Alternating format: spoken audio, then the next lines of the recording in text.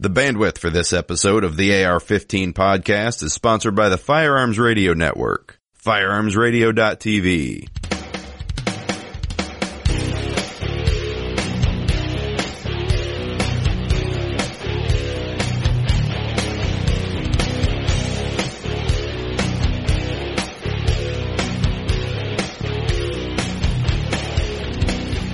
Welcome to episode number 123 of the AR-15 podcast. I'm your host, Reed Snyder, and with me tonight are my co-hosts, Anthony Hardy and JW Rand. This is the podcast about your favorite black rifle. This show is for you, whether you're building your first AR or you've been building ARs for years. There's something we can all do to take our black rifle to the next level. Well, guys, how's everybody doing tonight? Doing good. Anthony, you? Not too bad, man. Well, good. Well, before we get too deep into tonight's show, let's start off by reminding everybody that it is Brownells who helps make this show possible. So don't forget the Brownells with their 100% lifetime satisfaction guarantee is there for you anytime you have a problem. Like when you can't remove the taper pins from your new barrel to slip off the front side base, and you now have to find a new barrel. So, guys, have you guys signed up for the Brownells Edge program yet? No, but I think I might be pretty soon because I'm starting to get the bug. Yeah, I ordered my my buttstock. Now, it wasn't from Brownells. I ordered a Daniel Defense buttstock, but when I've also got a buffer tube that Reed managed to get that we're going to be doing a review on, PWS buffer tube, and that I'm going to be getting put on here in the next week or so. And I was going to do it this weekend, and I realized I had to remove it's okay. Here's the newbie showing through. It's called the castle nut. Is that right? Yeah. I had to remove the castle nut, and I don't have an armorer's tool. So, Brownells to the rescue. I'm ordering my armorer's tool. So, I'm thinking, I start doing this stuff. I may as well go ahead and finish the build on my lower that I've got. And hey, what is tonight's topic? It works out really good for me. So, yeah. Well, there you go. I'm going to be ordering a bunch of stuff. I may as well go ahead and sign up for the Edge program. Well, I have to say that on the few things that I ended up ordering that I didn't need, the Edge program would have been really great being able to send some stuff back, but I guess that just means I have to order more stuff that I don't need so I can send other stuff back later. I'm just thinking about the discounted shipping, so. Yeah, that's pretty good too. JW? You can't be the last one to the party. No, I haven't signed up yet. I actually just put in an order for just over 100 boxes to be delivered from IKEA this Sunday. So I'm redoing my kitchen, and I think that means the gun budget is pretty well tapped for the next couple months. Oh, wow. Yes. Welcome to marriage. Yeah, right now. So, JW, you're on the front end of that, right? What do you mean? On the front end of marriage? Yeah. Yeah, it's been, it'll be 3 years this summer. Wow. Anthony, you? I have to count 16, I think. Mm-hmm. Yeah. Well, good. Yep. Almost this June will be 21 years I've been with my wife. Well, that's pretty darn good. So maybe that'd be 17 then that we've been married this summer. I'm not sure. 16 or 17. I better figure that one out. Probably. All right. Well, Reed, you guys need to sign up. So, everyone, listen. When you shop for your AR-15 parts at Brownells, go to our website. Click the link that carries you through to Brownells and help us out by doing your shopping that way. That'll send a little bit of money back to the network so that we can continue to provide you with excellent broadcasting. All right. Well, guys, I think that it is about time that we cover a topic that really is the reason why we all here.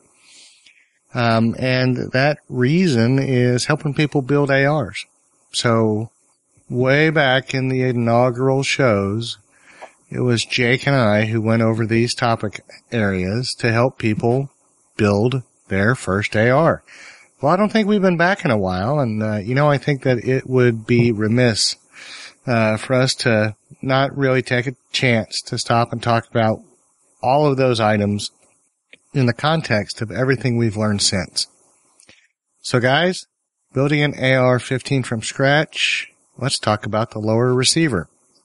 So, we all know what a lower receiver is. Do you guys have any major, thoughts on quality when it comes to a lower receiver? See, now I'm still showing the newbie again, and I know I've asked this question before, but this is for those listeners that are new to the show, and for a good refresher for me. There's the difference between the forged and billet, Right. right? So what are those differences? Y'all remind me because I never can remember. Well, a forged lower would typically be what you find in they call them basically mil-spec lower. It is, forged in the rough shape that it ultimately ends up, and there's some basic milling to it. A billet starts off with a block of aluminum. A cube, a rectangle. Right. And from it, you mill off the components. So there's just a lot more machine work involved in a millet one, and since it's made of a single block, it may be a stronger, in the long run, longer lasting material, because that's why it's a higher quality? No. Actually, the forged is a little higher strength because of the way that it's assembled. It probably has something to do. Yeah, it's something like if it's forged, then it's melted. The metal's melted whenever it goes into the mold. And, it's pressed. I think there's some lining up of aluminum crystals. That's what I was thinking. Yeah, some sort of a lining up. The metal does that whenever, okay. And so, I think really when it comes down to it, those are considerations that while there is a distinction, I would tend to say that they are distinctions without meaning. Right. The ultimate issue is you need something that's going to hold a barrel nut, in front of the barrel extension of a barrel. And that's what's going to make the two together in an upper. And you need to have something with two holes, for your, takedown and pivot pins in the lower to attach the upper to the lower. So is it a question for quality of tolerances more than anything else? If their tolerances are tight so that measurements are good and correct? I think what it comes down to is a personal preference. I know a lot of people get hung up on things like that. I am just as willing to go to a PSA lower, a standard Bushmaster lower, even a Colt lower, because it's just the standard base. At the same time, you go to the higher end upper like a Mega Arms, Aero Precision, help me out, JW. There's a half a dozen just top shelf guys out there. Yeah, and what they're bringing to the table is kind of some small specific features, as far as giving you some ambidextrous controls or a little take-up set screws to really eliminate any wobble between the upper and lower. So I mean that's kind of where the distinguishing features show up, is in those added technologies that are kind of a step above your standard mil spec, built to the same spec as everybody else, sort of lower. I mean, you see guns that are running on polymer lowers, and it's just not where the forces are applied, as far as the forces of combustion. As long as you got a strong sort of area where the receiver extension screws in, other than that, I mean, there's not much for it to fall apart. Right. So I haven't really gone overboard with any of my lowers. I will tell you that when it really comes to the quality, right now in this industry, I think more often than not, if you're a player in the industry, it's because you've weathered the last two storms of supply chain disruptions, consumer demand disruptions, and all of the things that the last 8 years have brought us. And I think we've kind of winnowed out the chaff from the wheat. I think we've got a really good selection in the industry out there, so you shouldn't have too much to worry about. It's just a matter of where you're going to spend your ducats.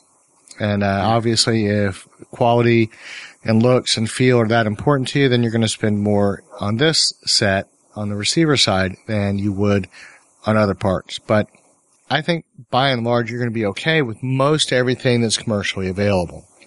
Mind your P's and Q's. There's some really cool looking ones nowadays too. I know one of our followers on Instagram had tagged a photo of that new, what is it, like a warthog lower? Is that an Arrow? Who is that? I've seen that. That is awesome looking. Yeah, there's some pretty cool custom magwells that guys are doing.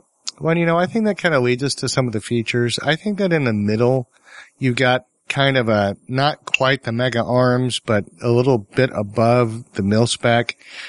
And I think you're going to see things like, machined aesthetics. Isn't there one with a skull in the front that's just recently hit the market? I think you're also going to see things like, trapped, springs or pins that, screw in instead of, are driven in, with, your standard set of Brownells, pin punches. And what else? The safety selector, detents, being, fed through the bottom, through your, handguard instead of, right behind your, end plate. Yeah, did you mention 45-degree safety selector? No, we're not even there yet. Yeah. You're jumping ahead 4 bullet points. Sometimes you gotta get a special lower for that too. So that's a consideration for the lower if you want to do a build on that. So when it comes down to it, there are a lot of kind of really unique features that are making putting these, lower receivers together a lot easier. So I think it is worth mentioning that if you're going to build a rifle, you should, I think, build it from a holistic approach. You look at all the things you like, all the things you want to put on it, and you start adjusting your different pieces accordingly so that when you get your decisions made, everything's going to work together. Like JW said, you get the wrong lower for a 45-degree throw, and you're just not going to be happy with it because it's going to be just a little off kilter. Roll mark too. That's one very important thing is whose logo you want on the side of it, because it's all about looks. That's if you want a zombie roll mark, or if you want like some pew, no pew, pew pew pew, safety selector indicators. Those are cool. Yeah, or an eagle, globe, and anchor. Yeah. But I'm just talking about the really cool stuff. Anyway, special considerations. Well, JW, you and I have a tax stamp, so I think that that's one of the big considerations for your lower. I have heard of lots of people having difficulty finding the real estate to mark their lowers. Did you have that problem when you got yours marked? No, I just mark them right underneath the trigger guard. Mm-hmm. I have a guy do it for me, and there's plenty of room to do what the ATF requires, and looks real clean. It's not messing up the side of the gun. If you're worried about people seeing your gun in photos and stealing the name of your trust, then it's a little more hidden. Now I'd mine down on the front of the magwell. Yeah. And so it was a really nice look. But if you're gonna go ahead and turn it into, an SBR, certainly acquiring the receiver and getting started on that process from the beginning is really going to put you ahead of the curve time-wise, because you do have a wait. So I think you might want to consider whether you might want to do that if you're going to get yourself a lower receiver and get started on a build. If not, JW, any other thoughts on special considerations? I guess just the fact that this is the serialized part of the build. This is the only part that you're going to have to go to a FFL to receive from a manufacturer or a distributor, unless you're doing a face-to-face sort of transaction, or if you're going through some sort of gun show loophole. This is the serialized part. So everything else in the build you can order on Brownells and just have it show right up at your door. But the receiver, this is the firearm, this is the serialized part. This is what you typically do a 4473 on. That's true. And, you can order your lower receiver from Brownells, but like JW was saying, it's going to go through an FFL. So, let's just touch on that briefly. If you have a local gun store, chances are they will act as an FFL. You'll have to pay a fee. If you're in most any city of any reasonable size, you're probably going to have a couple of kitchen table FFLs. I don't know how easy it is to find them, but I think that if they're like most of the ones here, they're signing up to websites like Brownells or Gun Broker, so people know that if you're shipping into, Erie, Pennsylvania, these are the 5 guys out there that are kitchen table FFLs. Some of the big box stores have the licenses like a Cabela's, a Bass Pro, but I've never explored shipping they charge something crazy prices for transfers though, because they want you buying their inventory. So true. But will they if you go to accept some of those big places, you're talking a $75, $80 transfer. Whereas if it's a guy's kitchen table, it's kind of in the $20, $30 range most of the time. I've got a $10 kitchen table guy. He's great. Nice.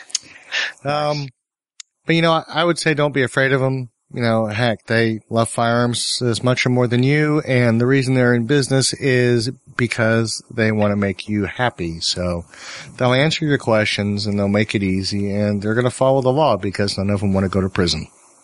Yep.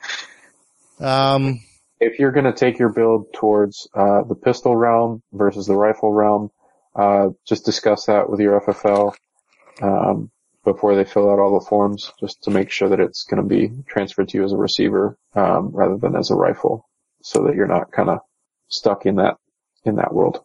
That is true.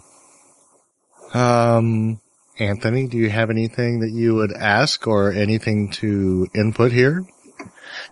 My experience in buying a lower was with Brownells, and they can run the gamut. You can pay anywhere. Like I paid $50 for my Bushmaster lower, and I've seen lowers for $200. So, like Reed said, I think it's really depends on how much money you want to put into it. I don't think you're going to find a lower that's $50 that's going to really be a horrible lower. If you get a decent brand name, you may be missing some of those advanced features you want, but it all depends on what you're specifically looking for. And if you're really wanting to do the full-blown DIY, you could go down the 80% route. And we actually have, I think probably 2 shows about that. I know we've interviewed manufacturers of 80% lowers, of pieces of metal. That you have delivered to your house and turn into whatever you'd like. But yeah, take a look in the catalog. We have some shows on 80% lowers. Episode 113. Nice. Excellent. All right. So, I think the next highlight here is the lower parts kit. And I think by and large, this is the most underrated part of a build because most people think of it as springs and roll pins. But I think that when you're looking at your lower parts kit, this is where you're going to find your bolt catch. It's where you're going to find your safety selector. It's going to be where you find your mag release, and in many of them, but not all of them, you're going to find a fire control group. So there are a number of add-ons that you're going to have to buy at the same time. So I think it's worth talking about this in a little bit of detail. But first, with or without a fire control group. And when I say fire control group, we're talking about hammer, trigger, hammer springs, trigger springs, and 2 pins. So that would be your standard mil spec setup. And that's going to be what you're going to find in most lower parts kits. But you can go a whole lot more advanced than that. JW, what's your preference? If you're going to buy a lower parts kit, are you going to really go with the full kit? Or are you going to just kind of say, I need a basic parts kit because I'm going to get my special safety selector and be mag release? Where are you going to go on that? Typically, I have just gotten the full basic parts kit, and as a result, I have a million A2 grips. because I'm not a big A2 grip fan, but they always seem to come with one of those. So if you are at a retailer that offers sort of a customized lower parts kit, that's a great way to go. But I don't think it's a bad thing to have a spare, mil-spec trigger floating around your parts bin. So it's probably not going to jack the price up much. It's just not a bad thing to have spare in case you do want to switch out triggers. I was having some issues with one of my upgraded drop-in triggers and, so pulled it out. I went back to the mil-spec one and I just haven't gotten around to upgrading the trigger again to something different. So I've just been rocking a mil-spec trigger in my primary gun. And, I mean, it's not a bad trigger. You pull it and it goes bang. So. Right. I also forgot the disconnector and the disconnector spring in my summary of parts. So I didn't want to have any of our commandos out there berating me for that. Well, depending on the parts kit you get, there could be a sear and a sear pin and all of that too. Oh, yeah, but it's never that kind of Christmas at my house. So what about the extra parts? I'm not really a kind of a bolt catch fiddler. I put a bad lever on one of mine, and for the most part, I leave those alone. But I'm a big ambi safety selector. I like the BAD, ambidextrous safety selector for a number of reasons. And, I've tried a Troy, I don't even know how to pronounce the other name, ambi mag catch. And they're fine, but, they're a little pricey. Other than that, I don't really go all that ambidextrous, all that much more customized. But I do like the KNS anti-roll pin setups. JW, do you have any preferences on how you're running the accessories on the lower? I would tend to start simple, learn all the basic manual of arms on the AR, and then if you feel like something could be made easier, or if you're a lefty and you want to go ambi, kind of go from there. But to start off with, I'd probably lean towards just doing a basic parts kit, so that you can learn the way that 95% of the rifles are operated, before getting fancy. Yeah. Well, and I think for that's me, a good point. ambi safety selectors are great, and that's one thing that I have on all my builds. But beyond that, everything's pretty standard. Yeah, but you and I are both left-handed. I mean, for the standard righty, I don't disagree with you at all. I think it's absolutely imperative that you just understand how to use your rifle. And I think the standard build kit's going to let you do that all day long. And really, the BAD, safety select, it's 6 one way, half dozen the other. The only reason I like it is because, I can actually operate it left-handed like a right-handed person does their mil-spec setup.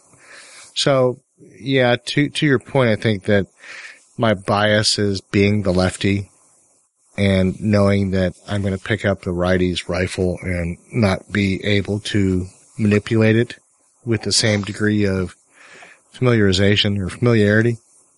So I think you absolutely have a good point for all of the right-handed shooters out there. That is an excellent starting point until you get some time on the accessories and realize where you're going to spend the money. I mean, we're looking at what, $60 to $80 for a lot of those. Oh yeah, if that. And that's another part where it's great to have an extra lower parts kit in the gun room, just in case something goes flying and lands in the shag carpet, or or if it's just a part that fails or a spring that ends up wearing out. So it's one of those kind of almost disposable sort of parts that you can have some extras of lying around. Yeah, I've got plenty of those. I think quality is a hard one to figure out on a lot of these. Yeah, it's not like they're stamped made in America on every little detent. No. So you can't really track where it comes from. You kind of got to go, do I trust that distributor? Do I think that it's a reputable source that if I'm going to have any issues, they'll stand behind it and they'd be happy to take a return or send me a replacement. So I think that's kind of where you want to rely. And to that point, I'm going to pull up some words of wisdom from a gunsmith that does a lot of work for me. He says that you have to be careful when you're going to stone some of those trigger components, because when you get past the hardening, your metal is essentially pudding. If you don't absolutely know the quality of your fire control group components, and you're going to try to take the grittiness out of a trigger, you get too happy with the stoning, and you might just get to the place where you've gotten past all the hardening, surface hardening on the metal. And I think that can be dangerous. Risking your gun going unsafe or full auto sometimes isn't worth what you could save by just going and getting one of those ALG triggers that's kind of been refined and uses some real nice coatings and gives you the same sort of performance. And has that attention to detail to make sure that it is properly hardened, properly, manufactured. Yeah. As opposed to some places in countries where they have a 32,000 character alphabet. Yeah, I mean, that kind of gets us right into the fire control group and all the options that are there. I mean, there's the big players, the Geisleys and the Timneys, the CMCs. It seems like there's always new guys showing up at SHOT, bringing some real exciting kind of takes on the AR fire control group. Right. For 99% of us, they're semi-auto. Lately there's kind of been a push to alternative, short reset, sort of fast fire solutions. Right. So there's some choices if you want kind of a fun range toy versus something that is set up for doing real precision shots at distance, versus something that's more of a combat proven, rugged, but still real quick on the trigger, sort of, something that you'd find in some of the higher end Geisleys. Well, I think that really does illustrate one of the biggest parts of the fire control group trigger stuff. I think most shooters get out there and it's going to be a while before your skill exceeds the limits of your trigger. No. And I think that you have to be careful that you're not just buying a trigger for the sake of, buying a trigger. I'll tell you, my best shooting is with a hunting rifle I have, 7mm Magnum. I can put 1/2-inch MOA groups together using a Remington factory trigger. That's a 1984. So I'm not sure exactly which trigger that is in the hierarchy of all the things that Remington does to themselves these days. But at the same time, it was factory ammunition, factory trigger, factory rifle. I didn't have to go out and, buy a $400 trigger to, get those groupings. It was just, basic, marksmanship fundamentals. But, when you get to a point where you can put together your fundamentals and you think that your trigger is part of what's holding you back, whether it's speed or you want something that's just a little crisper with a lighter pull, yeah, I think definitely this is where you're going to get your best bang for your buck. Because this is the direct interface between you and setting that, touching off that round when it's time to pull the trigger and actuate the cycle. So, special considerations for the fire control group. I would say try them out. Yeah, if you've got a range that has a couple different rifles with different triggers in them, just take advantage of that. Figure out whether you like single stage, double stage. Figure out whether there's, you hear different terms online, like the trigger feels like breaking glass. And it's like, really? Like, who breaks glass with their finger, like the pad of their finger? Like, what does that even mean? Right. So, yeah, hop behind a couple of these triggers and try and sort that out for yourself. I think JW, you've been to SHOT. I've been to SHOT a couple times. I've been to the NRA show, and Anthony, you've been to the NRA show. Yep. Excuse me. there are a number of times you find a vendor, they have mock-ups of their triggers and devices that let you pull the trigger and feel what it's going to feel like. CMC is an example of that. Geisel is an example of that. I don't recall that being something widely available to gun show attendees or people that go to a Cabela's or, Nope. It just doesn't occur to me. JW, do you have any recollection of any place where you've been able to like really get your hands on a lot of different kinds of triggers?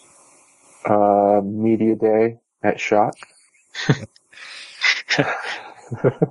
mean, I've been on the show for a year and a little bit now, a year and 3 months or something like that, and been all over the place to like all kinds of different ranges. I've been in all kinds of different gun shows, like all kinds of places. And until I went to the NRA show, aside from like factory triggers, the only trigger that I'd had my actual hands on was my own rifle. Mm-hmm. I mean, that's just the way it was for me. It's not that way for everybody I know, and I got the chance to handle every trigger under the sun there, which was just awesome. Well, it really was amazing. I think with that in mind, it's kind of, it's real easy for us to say, try them all. But that's not really a realistic bit of advice. No, but if you've got a buddy or, one of the things that I've, come to realize, if you've got a range that has any sort of competition, that happens at all, if you head out to one of these competitions that are around, the guys are going to be happy to let you pull the trigger a couple of times, even if it's not with a live round in it. Yeah. That's a good point. Take advantage of that friendliness. I think what you need to do, what the counsel is, the advice is go to your group of firearms enthusiasts and find out who's doing what and talk to them, figure out who bought this, who bought that. I guarantee you're going to learn more by the tales of people telling you what not to buy than you will ever learn about anything you get your hands on. But, I think that's probably your best resource. Yep. I know I've got a small group of people that, like me, they dabble, they get into different things, and, between the whole, somebody has put their hands on something that I'm interested in. So, I think that is really where you need to start out with. And I'm not afraid of relying on people getting out there and putting reviews up on the internet. I don't agree with the guy that's mad because, somebody didn't kiss his butt the right way at, tech support, or he didn't, get, lightning fast super drone service because, it's the middle of a, 6-month drought and he just thinks he's special. But we all know how to filter out the outliers and narrow down what's in the middle. And I think that that's a good resource when you're looking at something that's can be as much as $300 that you're not going to go out and buy, every company's model in that range to try them out. So I guess that belabors the point, but there you go. Anything else on triggers, guys? No, just tread lightly if you're thinking about pulling out the Dremel. Yes. Good point.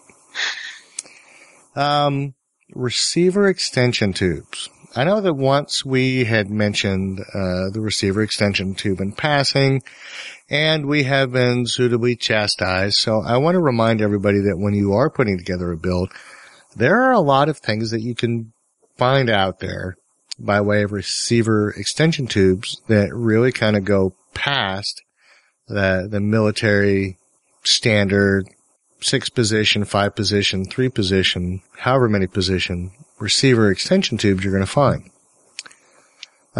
But to start off with, I want to remind you all that we have basically 2 standard sizes. There is a commercial tube and then there is a mil-spec tube. And there is a problem putting stocks of either sort on the other tube. So make sure whatever you get is going to line up with the stock you are going to choose. So that's your first consideration. So we've seen PWS and their enhanced buffer tube. And I think that as a starting point, that is a pretty good foundation for talking about what you can put into an extension tube in terms of, a pretty wide array of features. But of course, you have a number of extension tubes that are custom built for things like the shorter SBR market. What is it? LWRCI has one. I believe it's I'm not even going to mention it. But there's another one that extends like the MP5. I think, JW, you might have been talking about it at one point. Yeah, I don't remember who makes it off the top of my head. I want to say it's like New England something or... Right. Yeah. There's a number of purpose-built buffer receiver extension tubes that have semi-collapsible or fixed end stocks that are just kind of, quirky and stylized with some kind of milling or, added texture on the outside. There's just a number of things that you can get into when it comes to the tube itself.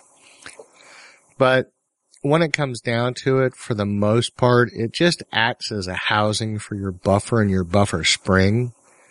So don't get wrapped up in the idea that you have to find the extension tube that has the most features, but know that there are a number of options, and sometimes it's the extension tube that can answer a problem.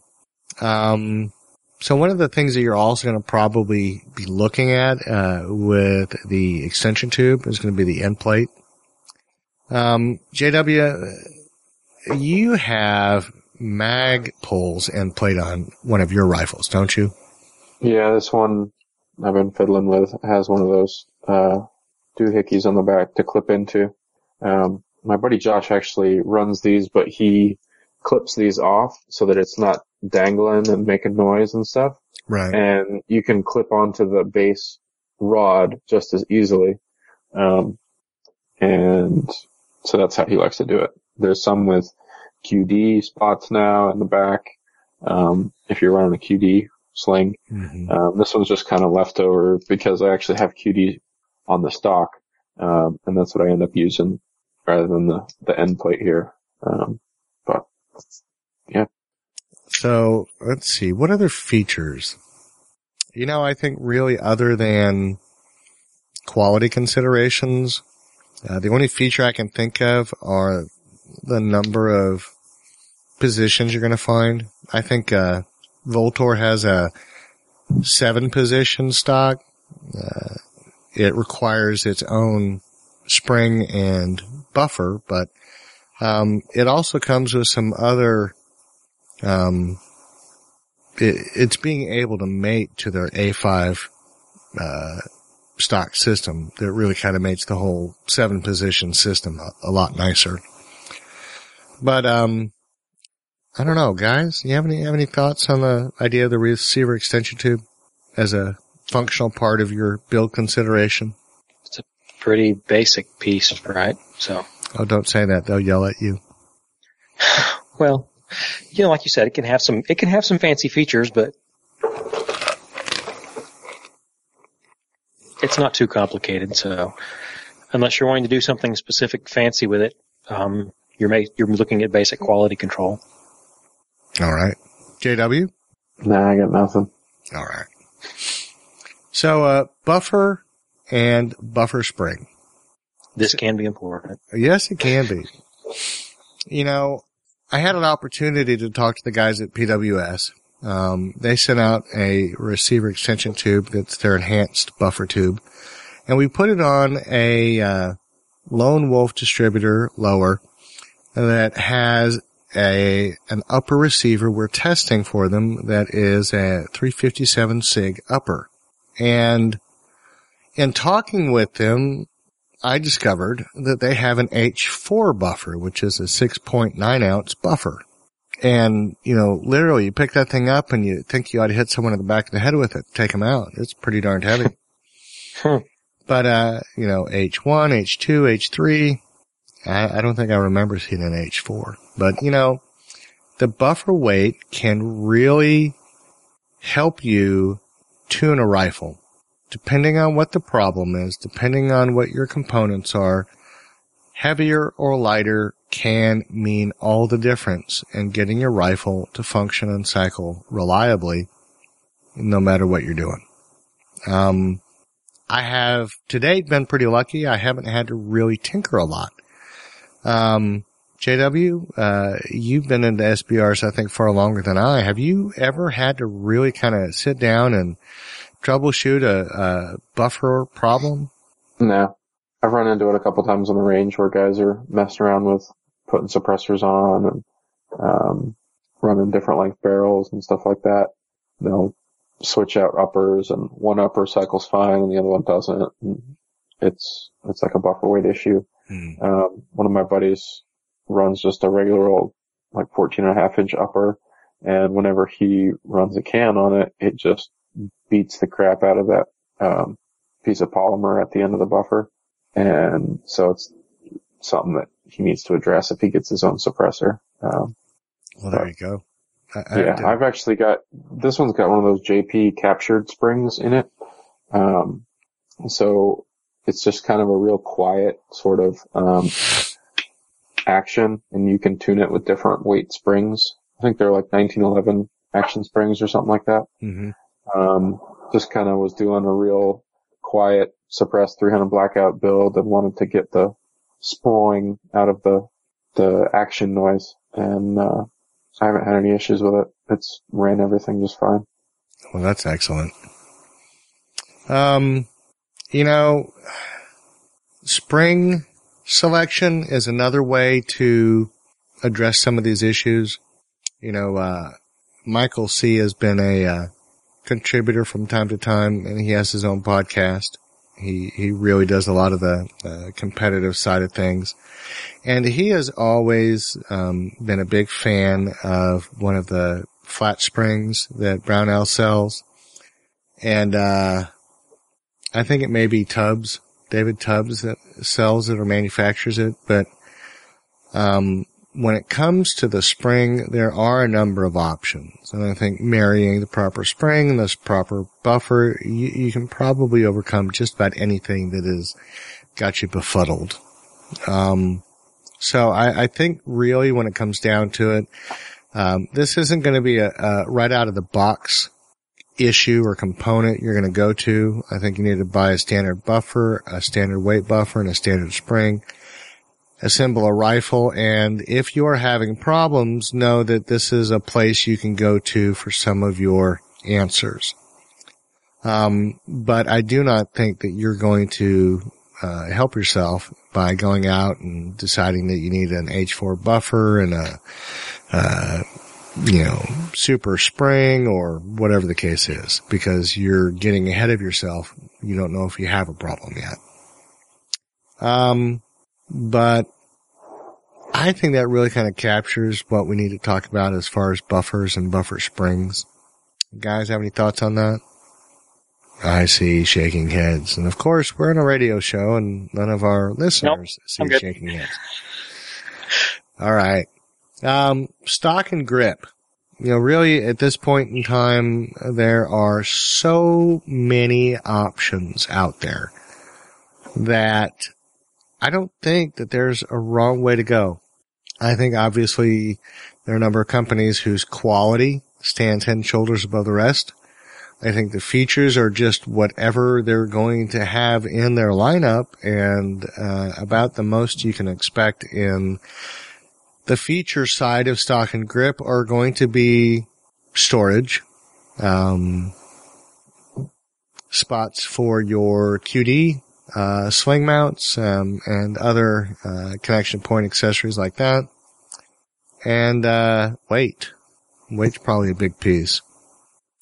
So, when it comes down to the stock and grip, I think by and large, I am a huge Magpul fan. But I also have some, pretty standard, LMT components. I also have, a real desire to get into that, Daniel Defense stock. Yeah. Yep. When mine gets here, I can't wait. Now that the pistol grip that they've got, when I got a chance to get my hands on their rifle at the NRA show, that pistol grip that they had was really, really nice. And I'm giving it some consideration. It's got a rubberized grip, so, the texture again can be a component when you're looking at choosing a grip. Angle can be, a component. There's a pistol grip that I've seen out there that has an adjustable angle, that looks really neat. I don't know how well it runs. Obviously, I haven't had a chance to get my hands on it. I don't know if they were NRA or not. I don't remember seeing their booth, seeing their name on a booth anywhere, but, it's something I would like to try one day if I ever get a chance to find somebody that has one of those. But, that could be something to look at, because I know people always talk about in pistols how important, the grip is for aiming and whatnot. It's obviously not as big a deal in rifles, but definitely something to give a consideration to for personal preference and nothing else. JW, what are your thoughts? Yeah, there's so many options now that you can fit to your particular hand size, the grip angle that you want to use for your application, whether you're going to be sitting on a bench more or running maybe a shorter build with some plates on and you want your grip to be a little more vertical or something like that. There's a million choices now. So it's the kind of thing where they're probably cheap enough to get a couple and try them out, without too much hassle. And with Brownell's Edge program, return shipping is free. Yeah, I was gonna recommend that for the triggers, like, hey, just buy 10 triggers, but I wasn't sure how Brownells felt about that. The thing that I've been really tinkering with, I've been tinkering with a build in gray. Cause this year gray is the new black. Have you guys noticed that? Yeah, that's the for jackets tornado, and stuff like that. Everyone's got the urban gray. And have you seen an all urban gray AR yet? The Haley gun has been out for a while from BCM, and that's one of them that comes all Cerakoted, some sort of disruptive gray responsive coating. There you go. I'm gonna have to look that up. I think that it's a good looking gun. Huh? Is it? Oh yeah, for sure. Well, I don't know. It's called like the Thorn. It's the Jack. That's what it is. The Jack carbine, and it's got all the Thorntail mounts and stuff on it. Well, who's Jack? A flashlight. I don't know. I know Haley's kind of got an artistic side, so there's probably some meaning behind it. It's not like a what would Jack do kind of thing, is it? Yeah, I don't know. I couldn't tell you. It might actually be connected to that one of those graphic comics that has all the contractors working. There you go.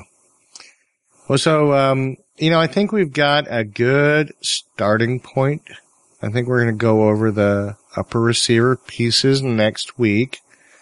And we're going to cover any feedback and questions you might have about the lower receiver and its build in our feedback section if you send them in time. And then I think in our third episode, we're going to cover basically putting it all together because, once you buy all your pieces, that's what you're going to be left with. An evening of fun and frivolity, putting together all of those pieces.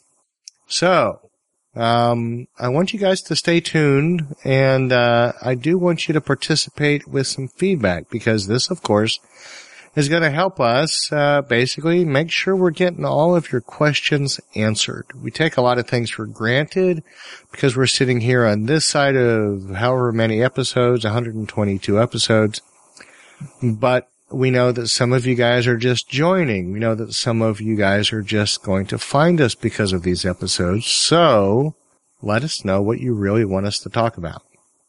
And there's no such thing as a stupid question. That is 100% true. Absolutely. You see, we don't even give Anthony a hard time. Thank goodness. I don't know what I'd do, Lord. So, any takeaways? Anything that you think is worth mentioning? Anything that we forgot? JW? I think it's worth it to build your own. I know that it's real easy to just buy a complete lower, a lot of different places. But you're gonna probably be buying a lot of little widgets to change it around and get it exactly how you like. So why not just start from the ground up and get yourself an armorer's tool and crank down that tassel nut and, do it yourself. That's a good point. Anthony? JW is right. You're gonna end up taking the thing apart anyway. I mean, if it's either you're going to be taking it apart or you're going to sit in a safe and you're never going to touch it again. So if you think you're just going to put it in a safe, then why buy it in the first place? I hope you're not the kind of person that's going to do that. If you're going to get an AR-15, go ahead and build the stinking thing. I should have done that to start with. I would have learned a whole lot more in the process, about the rifle to start with. So, my next one's definitely a build. And this one, I'm taking apart piece by piece, little by little, learning everything about it, putting it all back together. I've already taken my dirt group apart, did that. You guys can listen to that in previous shows. Grip's been taken apart. Now I'm doing the buttstock, taking it apart, taking the, flash hider off, I've taken all kinds of stuff off this stinking thing. So, the only thing I'm worried about is the barrel when it comes time to actually build, but we'll cover that one next week or the week after, I guess. So. That's right. Well, I think, those are all good points. And I want to remind you that it is because of those points that we even began the podcast. In our search for a way to help people build their own, we got together to start this show. 122 episodes later, we are now revisiting this topic, but it is still the reason why we are here. So, and we're getting filthy rich doing it. Yeah. I had to joke with our president and grand poobah that my check was the biggest of all because I had the most zeros behind the first one. So. Yep. We do this because we love the rifles. We love building them. We love owning them. We love shooting them. And JW gets to do it more than anybody I know on earth who isn't enlisted. So, yep. It's definitely a lot of fun. So we'll get back with you in the next 2 episodes. And with that, I think that wraps up our main topic. So guys, Otis Technology has got us a giveaway. Do we have a winner tonight, Anthony? We have a winner. Yes. Our winner is Michael Blaze. Michael, we sent you a message on Facebook. It should be in your other folder. If you will reply to that message or just send us a message to our Facebook page, we will make sure to get your contact information so that we can get your winnings out to you. So Michael Blaze, B-L-A-C-E, make sure to contact us on Facebook so that we can get your winnings out to you. Congratulations. All right. And I want to remind Michael Sheldon, Nathan Sanders, Mike Moorer, that you have been selected and we have not heard from you. If we cannot hear from you, we cannot communicate with you, and you don't touch base, you're going to miss out, guys. We wouldn't want that to happen. Now, Eric Strong, he got back with us promptly because Eric is a stand-up guy. So, we want to let you know that the fine folks at Otis Technology have sent over a mountain of rifle maintenance tools and cleaning kits for the AR-15 and AR-10. We've been tasked with giving them away to you, the lucky listeners. So, watch for the special posts on Facebook and Instagram to get a chance to win some of the awesome products made by Otis Technology.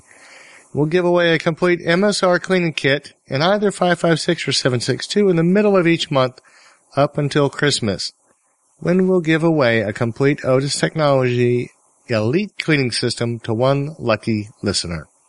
During the alternating weeks, we'll be giving away a host of Otis tools and cleaning supplies and our grab bag of fun gear.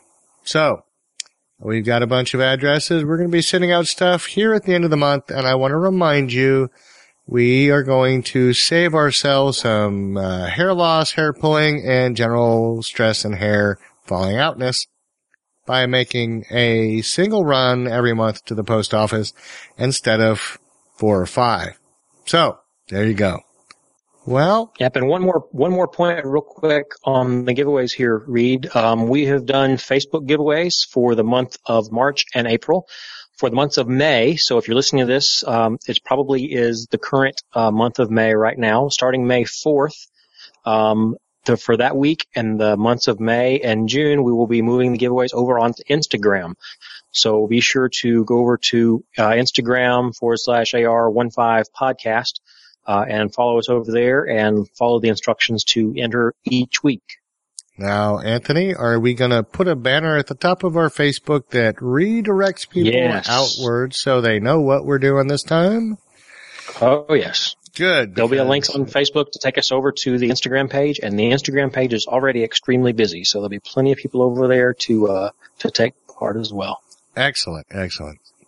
So everybody, get in while you can. Otis Gear, it's awesome. All right. Guys, we have some feedback this week. So yeah, I gotta hit the road here. I will leave you guys with the feedback. I see. Check in again next week. JW's getting a sniffle. He's got to get on to bed. We understand. Yeah. Good night, sir. Mr. Blood and Guts Trainer, taken down See by you a guys sniffle. next time. Have a good night, JW. Bye. Bye. All right. Feedback. So, Anthony, I'm going to start off with Kyle. Go ahead. So Kyle says he tried to zero out his AR this weekend. Apparently it shoots to the left as he had to adjust the rear sight all the way. Well, no, he didn't say all the way. He had to adjust the rear sight to the right. He said, is this common? Should I try to adjust the front sight post, or is it not worth the hassle? He says, currently using an F-marked front sight and A2 style rear detachable carry handle. I would appreciate any information you have available. Well, so here's what I'm thinking. Do you think he started with it in the correct position? Well, when he started the zero? I think that that's the number one thing that many shooters may not think about. That's what I didn't know about. So rotating your rear aperture all the way to the left or to the right and counting the clicks as it traverses from its starting point to the opposite side will give you the total number of clicks on your rear sight. And then you split the difference and put it back in the middle. Now that's a starting point. That doesn't always mean that that is going to get you spot on, but sometimes it does. So you should start there. I would say your next concern might be that your front sight base is not trued up to, top dead center. So here's what I would tell you to do. Your flat top upper receiver is oriented with a little, a dent in the threads where your barrel extension fits. There is a little post, which is a pin in your barrel extension, marrying the barrel extension to your barrel. It orients in that little dent in those threads. And that's how that rifle barrel knows where to be in relation to the front sight base. So I would detach your upper from the lower. I would lay the flat top on a flat level surface, and I would hold it true and flat and level on that surface and tie a string with a weight to the barrel. The string should orient itself perpendicular to the ground, and you should be able to eyeball whether or not your front sight base is off center. If it's not off center, you're good to go. If it is, I'd send that bad boy back. So now you've got the center of your carry handle. You've got front sight base that's top dead center. There can be one more area where you're going to have some adjustment issues. And basically it's marrying your carry handle to your flat top receiver. Some carry handles are not made to the same standards that others are. If your carry handle is going to sit wonky on your flat top upper in your Picatinny rail. If it's canted, tilted, kinked, whatever, then it's going to be a little off. Additionally, that entire rear side assembly, if it's not a well-made rear side assembly, it may not be true. So if you've done number 1 and you've done number 2 and you're good to go and you're still having the same issues, I might think about looking at some carry handles of a little better quality. And I got mine from BCM, Bravo Company Manufacturing. I think they do a really good job of trying to stay on top of the things that they're selling, making sure that it's good quality. So there you go. Kyle, I hope that helps. And for anybody else facing those issues, I hope that helps as well. All right, Anthony. I was muted there. Sorry about that. Sean from St. Louis writes in. He says, "Hey guys, I love listening to the AR-15 podcast during my free time. For me, the best part of your show is having real industry speakers on your show versus guys that just like to shoot. I appreciate that one. Well, I think we love it too. It really helps me narrow down the best products for the AR-15. You do an excellent job of asking good, informative questions when interviewing. Keep up the good work." Thanks, Sean. I think the interviewing credit in large part goes to Reed. Reed's an awesome interviewer. Reed does a really, really good job asking those probing questions. So, well, very good. I appreciate it. I just want you to know that I just BS my way through everything. Well, it doesn't sound like it, so. All right. Well, let's see. D.W. Taylor writes in. He says, a few weeks back, I had asked about the 6.5 Grendel. Since then, I have discovered your search engine. Using that, I found the old podcast that went into detail on the 6.5 caliber. Thanks for being proactive and having those in the library for me to review. And with that, I do want to remind you that a listener wrote in. We sent that feedback up to Jake, and he added a search function to our back catalog. So there you go. He says he is slowly working his way through the backlog of older episodes. I would prefer to do this on Stitcher, but they don't go back too far. I use my PC for the earlier ones. We have been having some problems with that. We are trying to address it. And you know, Anthony, I have been pulling all of our old back catalog off of the media server, and I think we need to see if there is some interest in the listenership in getting copies of that. So, yeah, Anthony, can you poll the listeners on Facebook? All sure, 500 of them. Yeah. Maybe you should poll them on something that has more activity than our Facebook. In any case, if you're listening to the podcast and you would like back episodes or the entire back catalog on a thumb drive or some other medium, let us know. Let us know what you're interested in. Let us know what we can do for you. All right. So with that, let's see.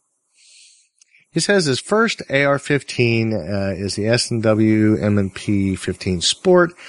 I let some friends give it a try as I was working on my handgun skills. They burned through 930 round magazines in about 20 minutes. And it says, how hot will a barrel get after this much rapid fire? What will this do to the barrel? Can the barrel handle this rate of fire, or will it wear?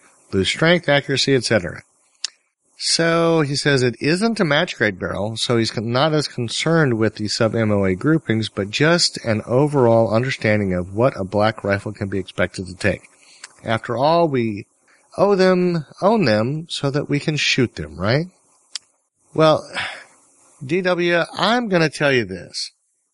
After listening to the guys at FN talk about what people do to their barrels, I would tell you that there is nothing to worry about. I will tell you that the standard 5.56 .223 round you're shooting through pretty much any barrel is not the throat burning competition, life shortening kind of round or the kind of load that is going to destroy a barrel quickly. And excuse me. Oh, guys. So yeah, I think what Reed was saying is I don't know that it's going to nine magazines of 30 rounds. What do you think, Reed? Sorry about that. I had a little tickle in my throat. You'd probably be okay. I just don't think that you're going to do anything. And not even to a sport. No. I mean, the barrel in the sports can be the same as most of their barrels in their standard M&Ps, right? Yeah, I think so. And I will tell you that I wouldn't think that you're going to do anything to the barrel until it starts glowing cherry red, maybe orange. But to give you an example of how hot a barrel can get, we have seen Magpul furniture catch fire with enough rounds, but certainly 9 30-round magazines in 20 minutes was not enough, or is not enough for what we've seen. So, I think you're going to be just fine. In fact, I think your rifle would take a whole lot more of a beating, and probably wouldn't show you any signs of diminished accuracy. All right. So, Anthony, why don't you take the next one? Next one comes from, it says, hello feedback. Okay. Interesting name. My name is, Reed, you would give this one to me, wouldn't you? Okay. Okay. I'm going to get this one. I'm going to get it. Evgenia, I think. Evgenia. My name is Evgenia, to me of 25 years. I live in Russia. I saw your profile and you interested me very much. I want to find the man of my dream. I should have read this ahead of time so I could have done it in the correct accent. Now wait a minute. This isn't AR-15 podcast feedback. I'm sorry, Anthony. This must be one of JW's many. You decide to write me. Loves. I wait for your answer very much. So guys, yes, we here at the AR-15 podcast do get spam. So my name is FPS Russia. All right. So, have we got things, tell me which fancy widget doohickey does these things. This is Instagram? Okay, Instagram. Yes. So if you guys want to take a look at some of these lovely pictures, you can go to the show notes at ar15podcast.com/123, or you can head over to our Instagram page, or you can look for hashtag AR15podcast on Instagram. So Dylan H. Cave tagged us on Instagram on one of his pictures and said, wishing my range wasn't closed on Mondays. And Dylan had responded to a post we made last week about CMC triggers. We were looking for interest from our listeners on CMC triggers, and we had quite a bit, thank goodness. And he had just ordered one very recently and has a picture of his CMC trigger package unopened, sitting there waiting to be put into his rifle, and his range is not open for him to go use it. So I feel his pain. Definitely understand that. And we've been following another of Dylan's builds, and he tagged us another picture a few days later. One Fierce Hatchet. He's got a lower that he's building, and he has no trigger group in there. So he's got a lower without it looks like an SBR build, I believe, that he's working on there. He's got an SBR buffer tube on it. And it's, No. An SBR has a regular buffer tube. That would be a pistol build if it had a pistol build. Pistol build. I'm sorry. I think it was a pistol build. Okay. I don't remember now. He's been working on a build, and it was, I don't remember. I want to say it was going to end up being an SBR. Maybe it doesn't have a special buffer tube on it then. Maybe. I do not remember. You know what? But that looks like it is a pistol build though, doesn't it? Doesn't it look like a pistol? It does a little. Buffer tube? You know, when he says One Fierce Hatchet, it just occurs to me, when is someone going to have a Picatinny rail attached hatchet blade? Now think about it. The tomahawk is an awesome instrument of mayhem. Okay. And imagine a Picatinny rail mounted hatchet blade. Have you seen the latest this week? No, wait a minute. Are you telling me I'm a day late and $1 short? Revolver shotgun and attachment? Yeah, no, I don't think I want to have anything to do with that. Revolver. Yeah, it that's called mounts underneath your barrel. It's a revolver shotgun. Yeah. I'll have to take a look at that. Yeah, I don't remember all the details. It was rather massive. It didn't look like it was a Judge. It looked like it was more like a 12 gauge. Yeah, it didn't look like a 410. But anyway, it's a nice little picture of his lower build, there without all of his parts in there.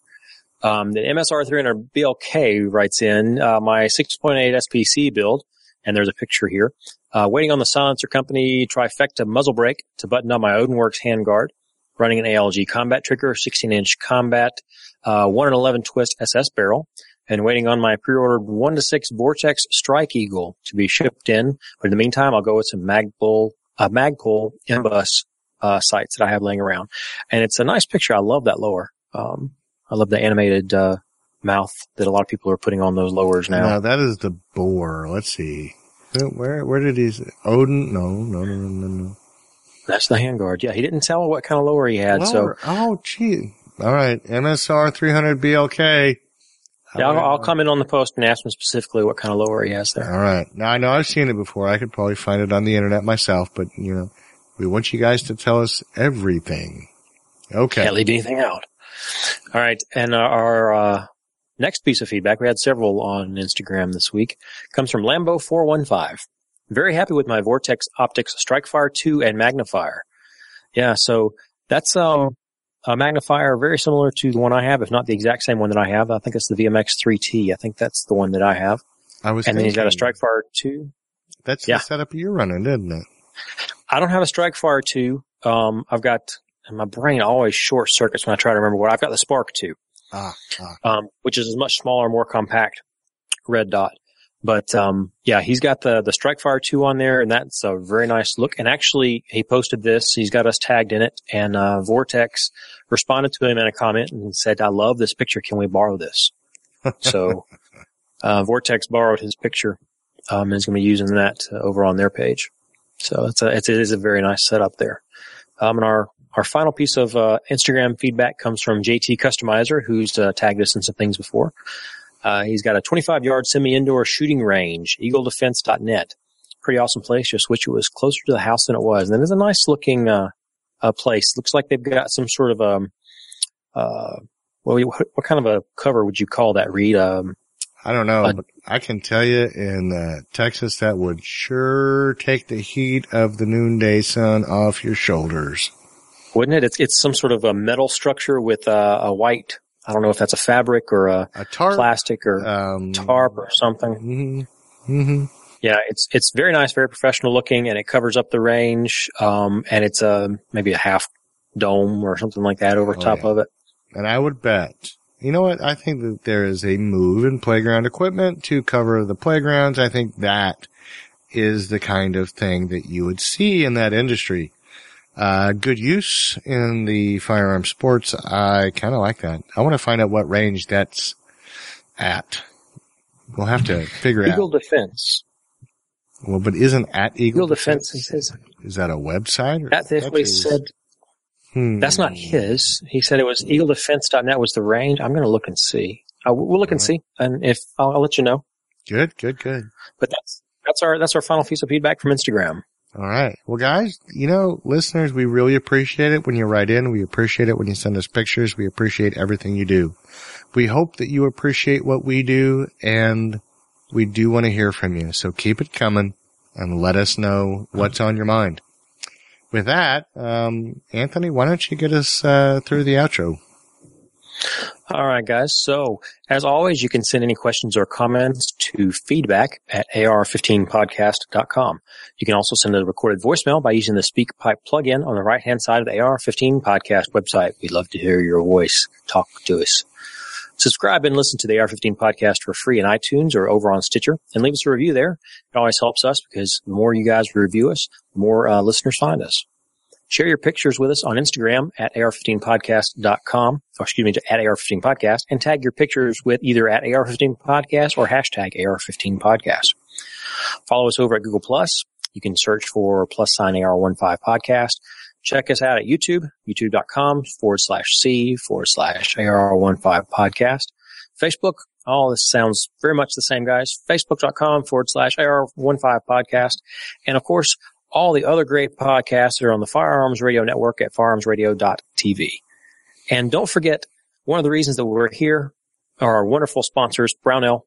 So make sure you use Brownell's affiliate link for all of your AR-15 parts, ar15podcast.com/parts. And for everything else, go to firearmsradio.tv/Amazon, because we know you buy everything else from Amazon. Just about everybody does. From bleach to hangers to, I don't know, clothing to anything and everything comes from Amazon. Well, there you go. Thank you, guys. All right. Everybody stay tuned. We'll have our next 2 basic build AR-15 podcasts in the next 2 weeks. Have a good week.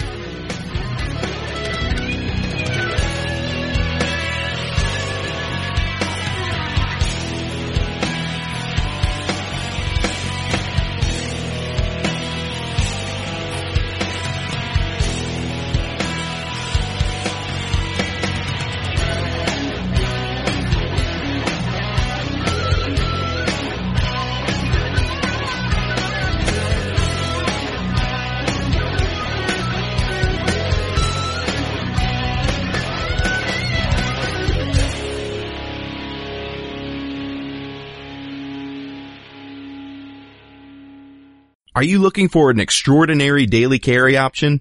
Look no further. Car Arms is giving away a P9 with night sights right here on the Firearms Radio Network. It's Car's EDC drawing.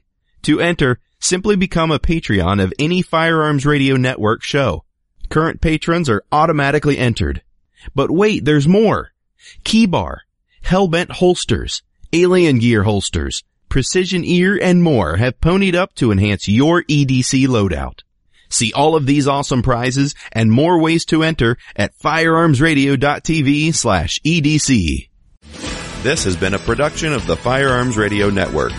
You can find more information at firearmsradio.tv.